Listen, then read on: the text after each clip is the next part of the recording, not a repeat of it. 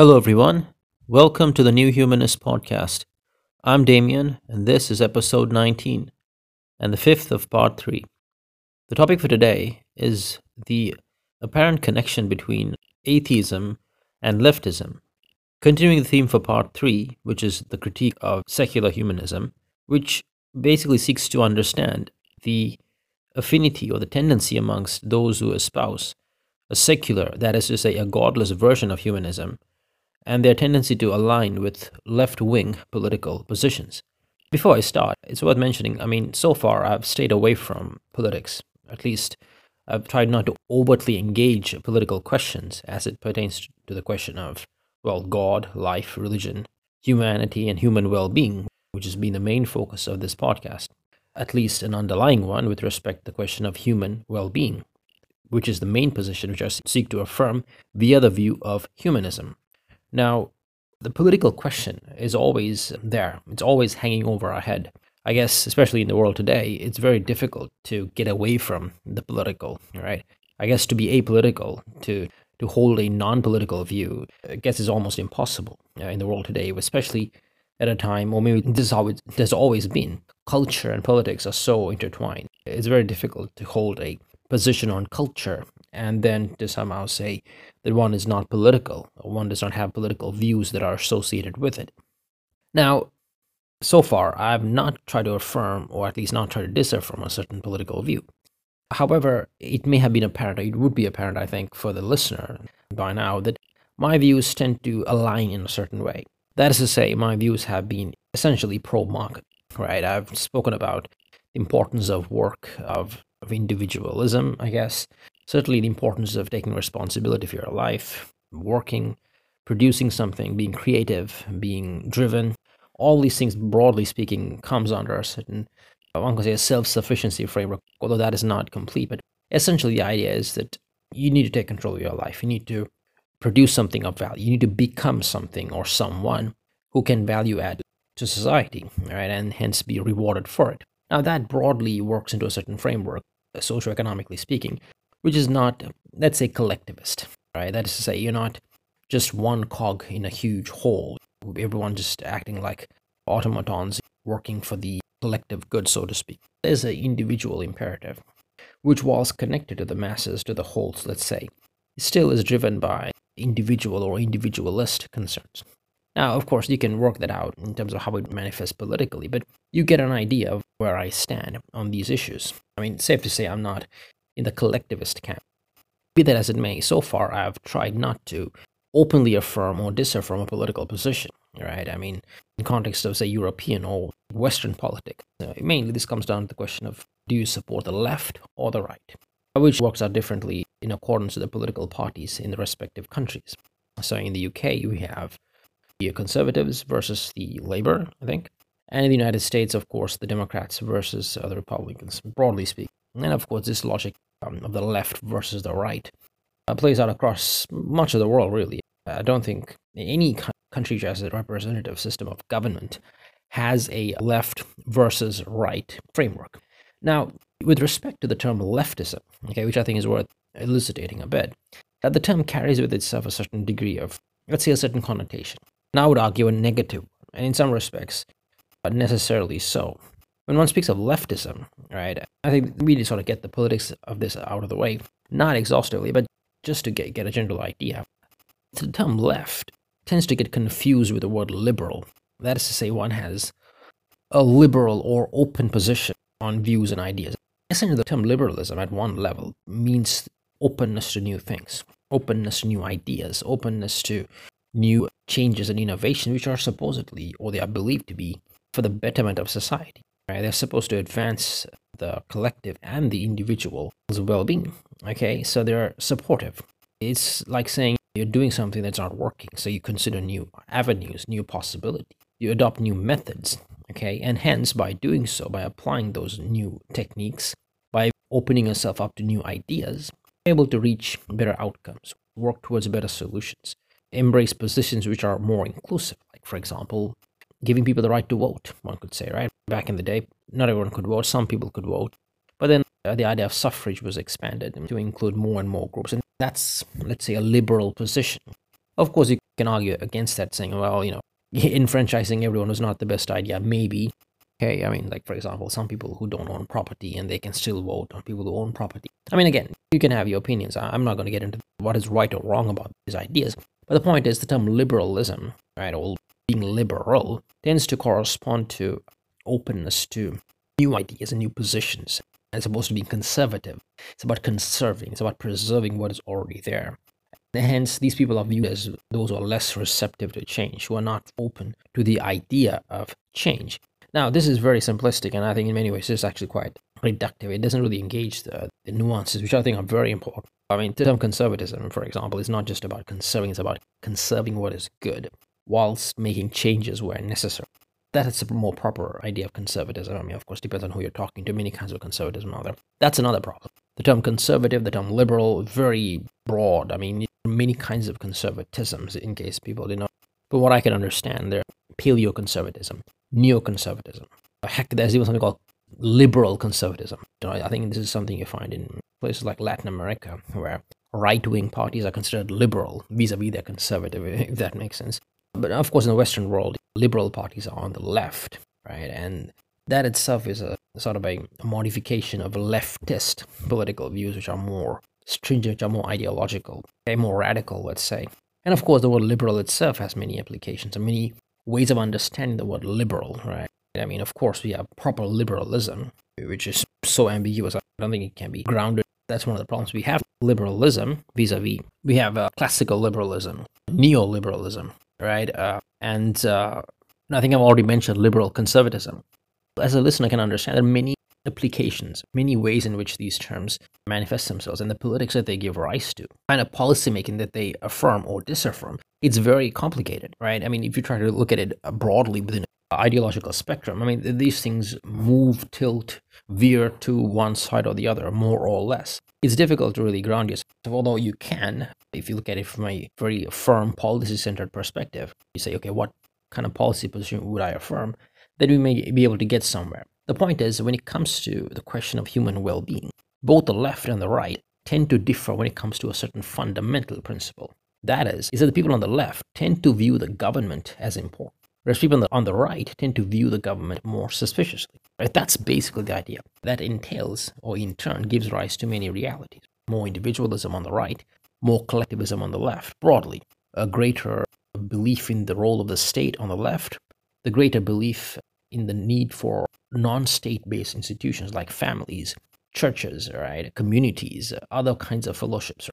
One that was spoken about, and I think his name is Alex de Tocqueville. I'm sure I'm pronouncing it incorrect. Alex Tocqueville, French thinker, and his book Democracy in America, where he spoke about voluntary associations, right, how people can come together and they find a common issue or problem and they sort of organize themselves around it and try to find resolutions, right? They don't appeal to the state, but rather people themselves form their own organizing bodies, own representative institutions at the local level, at a more decentralized level, and they proceed ahead to do good things, right? To work collectively, but not in a collectivist way. That is to say, they don't give rise to the kind of collectivist statist institutions. Again, I'm speaking very generally, guys. The idea is that the idea of voluntary associations essentially takes the place of a state-based, centrally directed command apparatus. The point being that people on the left view the government as an institution, as an entity, as something we need to be a part of, right? Something that emerges and then it exists and it has a role to play. Whereas people on the right view other institutions working alongside government also in a way that is equally important. At the same time, people on the right affirm the individual person. It's not just about where do you stand with respect to the whole, but where do you stand as a person? Who are you, right? What is your life? What is the measure of your worth? What can you bring to the table, okay? That's, again, it's a broad spectrum, right? I mean, if you go to the extreme left, communist utopianism, there is no individual. The whole community itself acts like a single mind, almost like, people are just there to empower the collective good, and that in itself gives rise to a collective societal organization, like quasi-utopian collectivist framework. And that's somehow natural or logical, right? But we can see the stages from extreme communism to radical socialism to social democratic system, like what we have in Scandinavian countries, some Scandinavian countries. And we come closer towards sort of a social market economies, I think, probably in between. My point is, guys, it's a broad spectrum, right? The question is, where do you stand along those lines?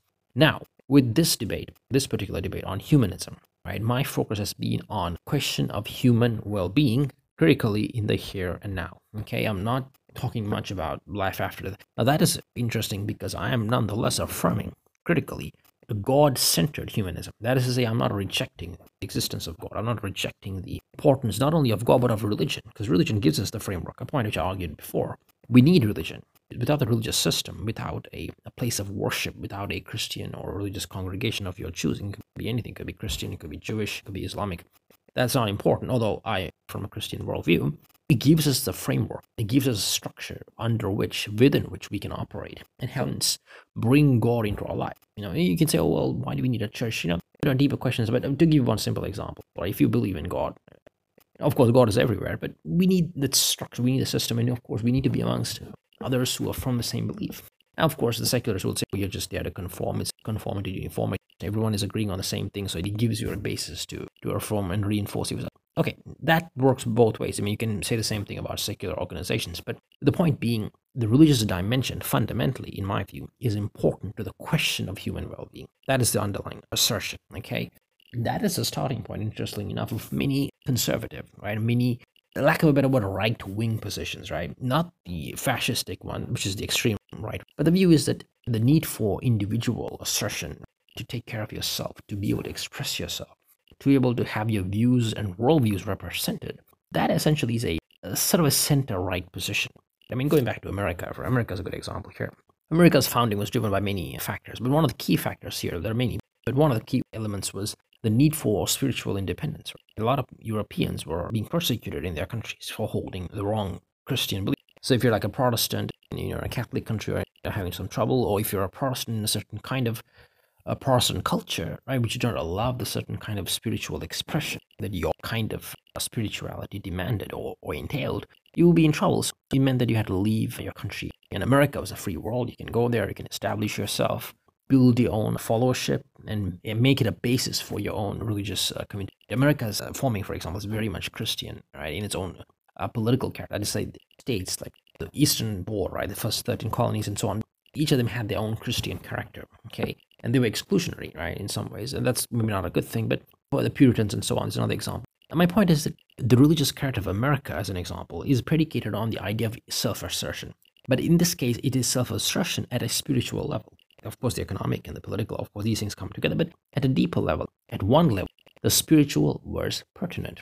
And that, in turn, gave rise to an independent spirit, which naturally, I would say, viewed the state, viewed the government as oppressive. Understand this, folks. In Europe, a lot of the Christians were coming under fire from their, let's say, the opposition, people in the other Christian denomination. Let's say if you're a Calvinist in Catholic Italy. This is hypothetical. This is probably not the best example, but you're going to have some trouble there, right?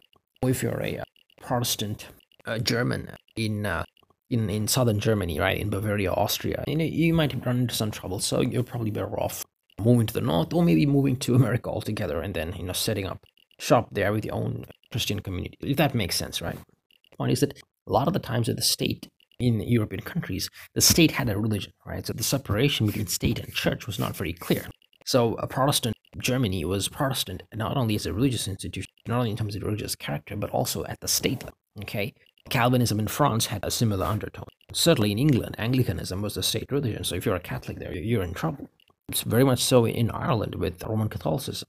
So the state and the church were intertwined. So people couldn't really, be free if they want to have their own faith. And faith affects many aspects of your life. Religion is very critical, right? And so moving to America was the right choice, where you can go there, you can form your own community, you can join your own community, and you can take things from there. Now, I'm saying this, folks, just to sort of lay the groundwork for the suspicion that people have when it comes to the state. This is especially true in America, but it broadly affects all parties when it comes to the right. That is to say, the state is viewed suspiciously as a matter of principle. Now, this is important to consider. It's not the state is bad, it's not the government is evil, but rather the government's ability to affect, or our government's desire to get involved in the lives of its populace is viewed with a degree of suspicion. Now, critically, folks, if you study the role of governments, certainly from an economic or socio-economic standpoint, right? Even if you do business, I think you probably have an idea. Governments, no matter what part of the world they're from, whether it's communist China or supposedly capitalist America, right? American capitalism is a bit all over the place, actually. But the principle is this. governments, no matter where, play a small, or rather are meant to play a small but critical role. So, for example, governments across the world are critical, essentially, when it comes to security. There's local government and critically national security when it comes to protecting your country against foreign invaders. That's really the primary role of the government, provide security. And also, of course, to protect the country from other kinds of threats like pathogens, viruses, and so on, right? Get my drift? Many kinds of threats the government has to protect, because I think in economics, it comes down to things like public goods, right? Private sector cannot provide public goods because it's the ability to make profits are limited, and there are many factors. Economic part of it, which I will not get into here. But the point being that the governments are important. They play a critical, small but critical role on national security, which is defense essentially, on infrastructure like transportation, waterways, seaways, ports, seaports. You can't expect the private companies to build them. They could, I guess, in a way, but the incentives are not great. And also in healthcare, which is not complicated. I know some people on the right are not cool with it, especially the extent in which the government gets involved in healthcare, but certainly at the level of as a facilitative role. I think in economics we call it merit goods. The government provides kind of support for things like healthcare, for education, and so on, just to supplement areas where there are inadequacies, where private supply is lower. Now, I don't want to say that it's good or bad. It comes down to the position. But the point is that the government has a role to play, importantly, and also critically in areas like monetary policy, although that is very much open for debate as well, because certain kind of right-wing people, let's say libertarians, their view of government's involvement in the role of money is very critical, very cynical, right? Especially the Austrian economic people, really critical of government. Austrians are on the political, in the right hand of the spectrum, although their views on economics tend to trump everything else, right? Because they're not very much into culture on issues like, say, abortion, for example, where people on the right traditionally are very strong. Guys, now listen, if you're the listener, you're wondering, okay, what is he talking about? This podcast is about humanism. This is about human well-being. This is about the importance of empowering the person. This is about looking at religion, which is problematic. It is not helpful to the human condition, more or less, at least in its simplistic application, right? Whether it's overt preoccupation with life after death, the overt preoccupation with morality, the unhealthy focus on sex, which I've spoken about a bit, the lack of hope in the Christian message, for example. Again, critically, the example of Jesus Christ. Tell you guys, just to give you an example, just today I went to church. For a long time, I went to church. Well, I went on Christmas Day, right? But my point is just went to church on a day. I just see how it is. I didn't like it. It's terrible. Right outside, you have this crucifix of Jesus Christ hanging there, bloody. He's a bloody mess. And he's there in front of and we're supposed to worship this guy, right? And this is our God, for example. Now, again, of course, there's more to it, but there has to be more to this. There has to be more hope. So, to take nothing away from my critique of religion, which is only going to get stronger, rest assured, but we need to engage the question of leftism, or rather the secular view of humanism, which works into leftism, right? That is a cause of concern for those of us who view human well-being. I would say as an end in itself. I mean, there's nothing more important than human well-being. There's nothing more important than making sure that everyone in the world, and I mean everyone, at least to the best of our ability, leads a good life, where they have access to opportunities, where they have good healthcare, good education, right? Where they are able to provide for themselves, where they can work, where they can grow, where they can rise up, right? Where they can build a life for themselves. And that opportunity needs to be given to everyone so they can lead a full life, to increase lifespan, to increase health span. Something I come across, right? It's about letting people grow and lead a good life, but also a healthy life. It's not like putting people off to retirement. It means they hit 60 or 70 and then their life goes to pieces. No, it's about giving people the opportunity to lead a full life. This is what I affirm within a humanistic position. However, the problem is, when it comes to secular humanism, unfortunately, it seems to me the tilt is overtly towards the state, to view the state as the be-all and end-all, as the guardian of human well-being, as the sole engine, right, of human progress. That is the place in which the human betterment initiative is to find its culmination, or is to find its resolution. And this, for me, is a cause of concern. We view the state as the answer to our problems. We view the state as the driver of human progress. We view the state, right, as the engine of human betterment. What happens to the individual? What happens to the question of human well-being at the personal level? What happens to the question of human progress as it pertains to the uniqueness of every individual? What happens to the question of human life as it pertains to our own personal, individual, variegated, specific, particularistic urges and aspirations? I mean, think about this for a second. A lot of the times these, let's say these oppressed groups, right? I mean, I don't mean that cynically, but I think we know, like, and I don't want to name names here, but people who say, oh, we've been oppressed, we are under pressure, they invariably go to the government and say, we need to be represented, we need to be empowered, we need to be taken care of, essentially, right? But what happens is the state gets involved in, quote unquote, representing them, in empowering them, in supporting them, but it takes a forceful stance, almost, to a point where someone else gets excluded. Correct me if I'm wrong, but one of the things I've noticed increasingly, say in popular culture, certainly in the Anglo-American sphere, is it feminists, for example? Some of you may know the feminism is very popular in the Western world, certainly 6-7 years now. And feminism is very popular in the Western world. But now, increasingly, the transgender movement is becoming more popular, right? And the transgender movement is very much state-favored. The government, certainly in Anglo-Saxon countries, are supporting them. We are to empower trans people, support them. Fine. Again, I have nothing against that. I have nothing against them as individuals. But it seems that the feminists now are suffering a bit. It seems like they are coming under fire. Again, I don't know. Correct me if I'm wrong. I mean, if the listeners observing this, and it's almost like one party is being represented to the exclusion of someone else. The question of picking sides, you're trying to represent someone, and then someone else is. If we talk about feminism as a whole, my point is, it's not a concern about whose side I'm on. I'm not saying the feminists are good or the trans people are bad, or the trans people are good and the feminists are bad. My question is, human well-being is no longer a question of the individual. It's a question of the collective, right? It is trans people, it's feminists, right? Or feminists who are more pro-trans and feminists who are more, let's say, biologically pro-female, right? Because feminism is a bit complicated. There are people who say, okay, it's about the woman, it's about the girl, it's about the female, right? The one who is biologically female. We need to take care of them, as opposed to now, there's other factions which say, oh no, it's feminism means anyone who wants to be a woman, right? I don't want to pick a side on that saying who's right or wrong. The problem is that it's overtly collectivist, okay? It's no longer about the person, it's no longer about the individual. People are operating under why I'm a feminist or I'm a trans person, whatever, and this doesn't really help the individual on what are their unique concerns. And this is something the listener needs to think about. Whenever the state gets involved, it takes sides. It picks winners and losers, so to speak. It picks, okay, we need to take care of them, we need to uplift them, we need to. And this, for me, is a problem, one of many problems that we have. Now, when it comes to the humanistic people, right, the secular humanists, these guys are singular in their focus and in their opposition to faith, in their opposition to God, in their opposition to religion. And they don't see anything that's good about it. They don't see anything good coming from it.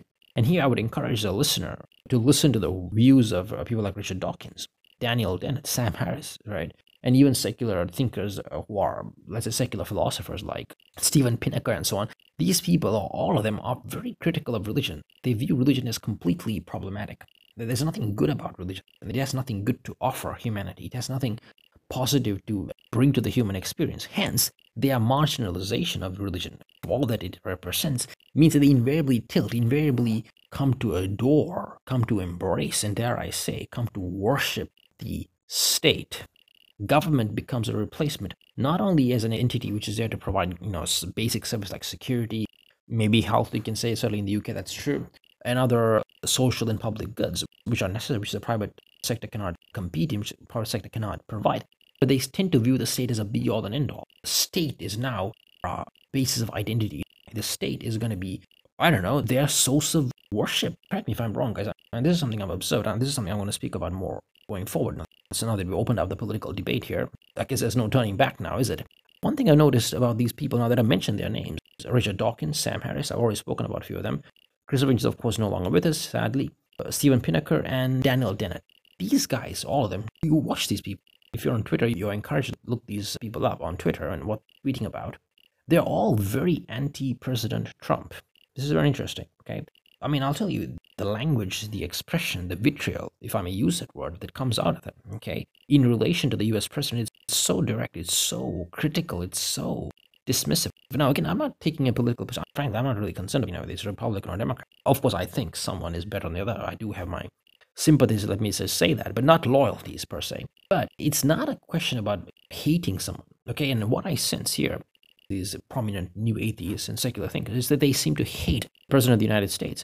Not only him as a person, but all that he represents. Now, of course, in America, as we know, the US presidentially, Republicans generally tend to have a lot of support from evangelical Christians. And I think Christians in general, certainly Roman Catholics, it seems, certainly the recent election that concluded in November, a lot of Catholics had come out in support of the US president, I think mainly for pro-life reasons. And you could take it all together. The atheist people are ardent opposition based on these four individuals that I've just mentioned, Dawkins, Harris, Dennett, and Pinnaker. is that they hate the president, they hate what he represents. But at a deeper level, what that really means is they view, and this is a speculative point, guys. You can maybe we can work on this going forward. Is that they feel angry that the president of the United States, or rather the office of the president of the United States, is held by a person of faith. Think about that for a second. It's not just the president of the United States is a bad person, but rather the person in office is not an atheist, is not a Darwinist, it's not someone who views that life is nihilistic, that science. Now, I had to be careful when I say this, but I think there was a president before who said that the science will restore to its authority, or that the notion of believing in science, that's another statement which I will not get into now. And my point is, guys, the overt fascination with the state, because they have nothing else to hold on to, right? They have no God, they have no religion, they have no church. So the state becomes important, it becomes too important. And this is my concern, this is my problem with leftism. Leftism means the adoration of the state, it is the worship of the state. It is the replacement of God with the state. Now, this is not explicit, it doesn't follow logically, or maybe it does. Certainly in all these communist countries in Asia, certainly in the Soviet Union, I think, that was the case where religion is regulated, or in many ways it was delegitimized, and the state took over everything. My point is that here, certainly in the Anglo-American sphere, what we have is the worship of the state that is following logically owing to the negation of the spiritual, owing to the absence of the church, owing to the absence of God. There's nothing to fall back on. Hence, governments are so important, they have to have control of the state. This notion, this separation of state from church. When we say the separation of state from church, it is not a question about keeping the state atheistic. See, ironically, that itself is a political position, which I'll argue going forward. The separation of state from church means the state holds a neutral position on these issues, not a purposefully atheistic or a purposefully theistic position. That's a topic for another time, but my point is the leftist mindset, one that rejects God, but I would say inevitably comes to view the state as a be-all and end-all. And it does so, in my view, for problematic reasons. State is something that they lay claim to. Oh, it's ours. The government is how we change the world. The government is how we drive human progress. It's like these people, if I may say so, who can't do it on their own, who cannot build a good, successful career in business or in entrepreneurship, in art, in music, in entertainment. They all jump the gun, or rather jump ship to the government, right? Like these parasitic people, these barnacles. They cling on to the state and they try to build their life around it. And I'm being very cynical, I guess, in a way, but my point is that to view the state as the engine of progress, to view the state as the engine of development, to view the state as the engine of human upliftment, which is nothing actually, because in the state you're all equal, right? That's the whole point. The state is just, it's an equalization mechanism, right? It doesn't really, unless you're holding high office, that's a separate issue. But my point is, guys, the rejection of God with respect to the question of human well-being and betterment inevitably pulls people towards the state as the center of human life. It's not the family, it's not the community, it's not your church, it's not your own little army, right, which you can build, which, by the way, is happening a lot now with social media. I've been following a number of people recently on Instagram, on YouTube. They have their own thing going on, and a lot of them are profitable businesses or profitable ventures. And I'm guessing, if you ask me, a lot of those guys will be voting for a conservative or a right-wing political party because it fits well with their philosophy, because they're self-made people, they're self-made men, right, from back in the day, or women. Girls are doing very well too. They're making a lot of money on Instagram and YouTube and so on, like, these fashion people, right? They promote these goods. My point is, guys, the left-right question is very complicated. It's a bit ambiguous in some ways. But what is clear is that people of faith, people who are from God as a reality, God as important, tend to view the state with a degree of suspicion. And also with the degree of, how can I say, the lack of desperation when it comes to the state. People on the left, they have nothing else to hold on to. Okay, they maybe have families and so on, but government is the be-all and end-all. They want to hold on to it so desperate. In the moment, I guess, in the case of the President of the United States now, President Trump, the moment you have some Christian evangelical or Christian church-supported person, right, like the President of the United States, they're all up in arms because they don't have one of their people controlling one of their own institutions. That's a speculative point. I cannot sustain that. I'm just putting it out there for the listener to consider. But the point is, we need both. We need governments. We need the service of public servants. We need their help. We need their leadership. No question. And they provide a critical role when it comes to security, health, safety, even education, for example. But at the same time, the private sector is important. The question is, does your spiritual affinity affect these outcomes, affect your position on these realities? And the answer is yes. If you're atheistic and secular, you're more likely to view the state as a be-all and end-all. If you're a person of faith, then you have other things going on, like the church and the family and extended community, which I think comes naturally. And of course, our private sphere, right? People on the right are not just these religious fanatics, right? A lot of people on the right hand of the political spectrum are also individualists, right? They're like the Ayn Rand people, okay? although they themselves are atheists. That's another story. We'll get into Ayn Rand later. But the point is that leftism and secular humanism are connected. Okay, and I think this is something the listener needs to consider. Okay, and a lot of the fascination with the state is driven partly by a dislike or even hate of God, of religion, of faith, of a society that's built on a spiritual heritage. And in this case, I will let the listener decide for him or herself. Listen to what these people are saying. Richard Dawkins, Sam Harris, Daniel Dennett, Stephen Pinnaker. These are the people who are very popular. I'm not trying to put them down. You will have a look and decide for yourself. Look at the language. Look at the rhetoric. Look at the underlying sentiment. There's something else afoot here. There's something else going on besides their, let's say, criticism of the U.S. president. Everyone does that, by the way. Almost everyone. But there's something else going on here, right? There's something else afoot. And that is something that does concern me. And this is something I will look into going forward. Guys, there we are. Leftism, secular humanism. Doesn't sit well for me. Doesn't sound well, right? Doesn't sound good from where I stand. Let's see. Let's see where this leads us. All right, folks, this is the New Humanist Podcast. I'm Damian. This is episode 19, the 5th of part 3. And see you guys next time.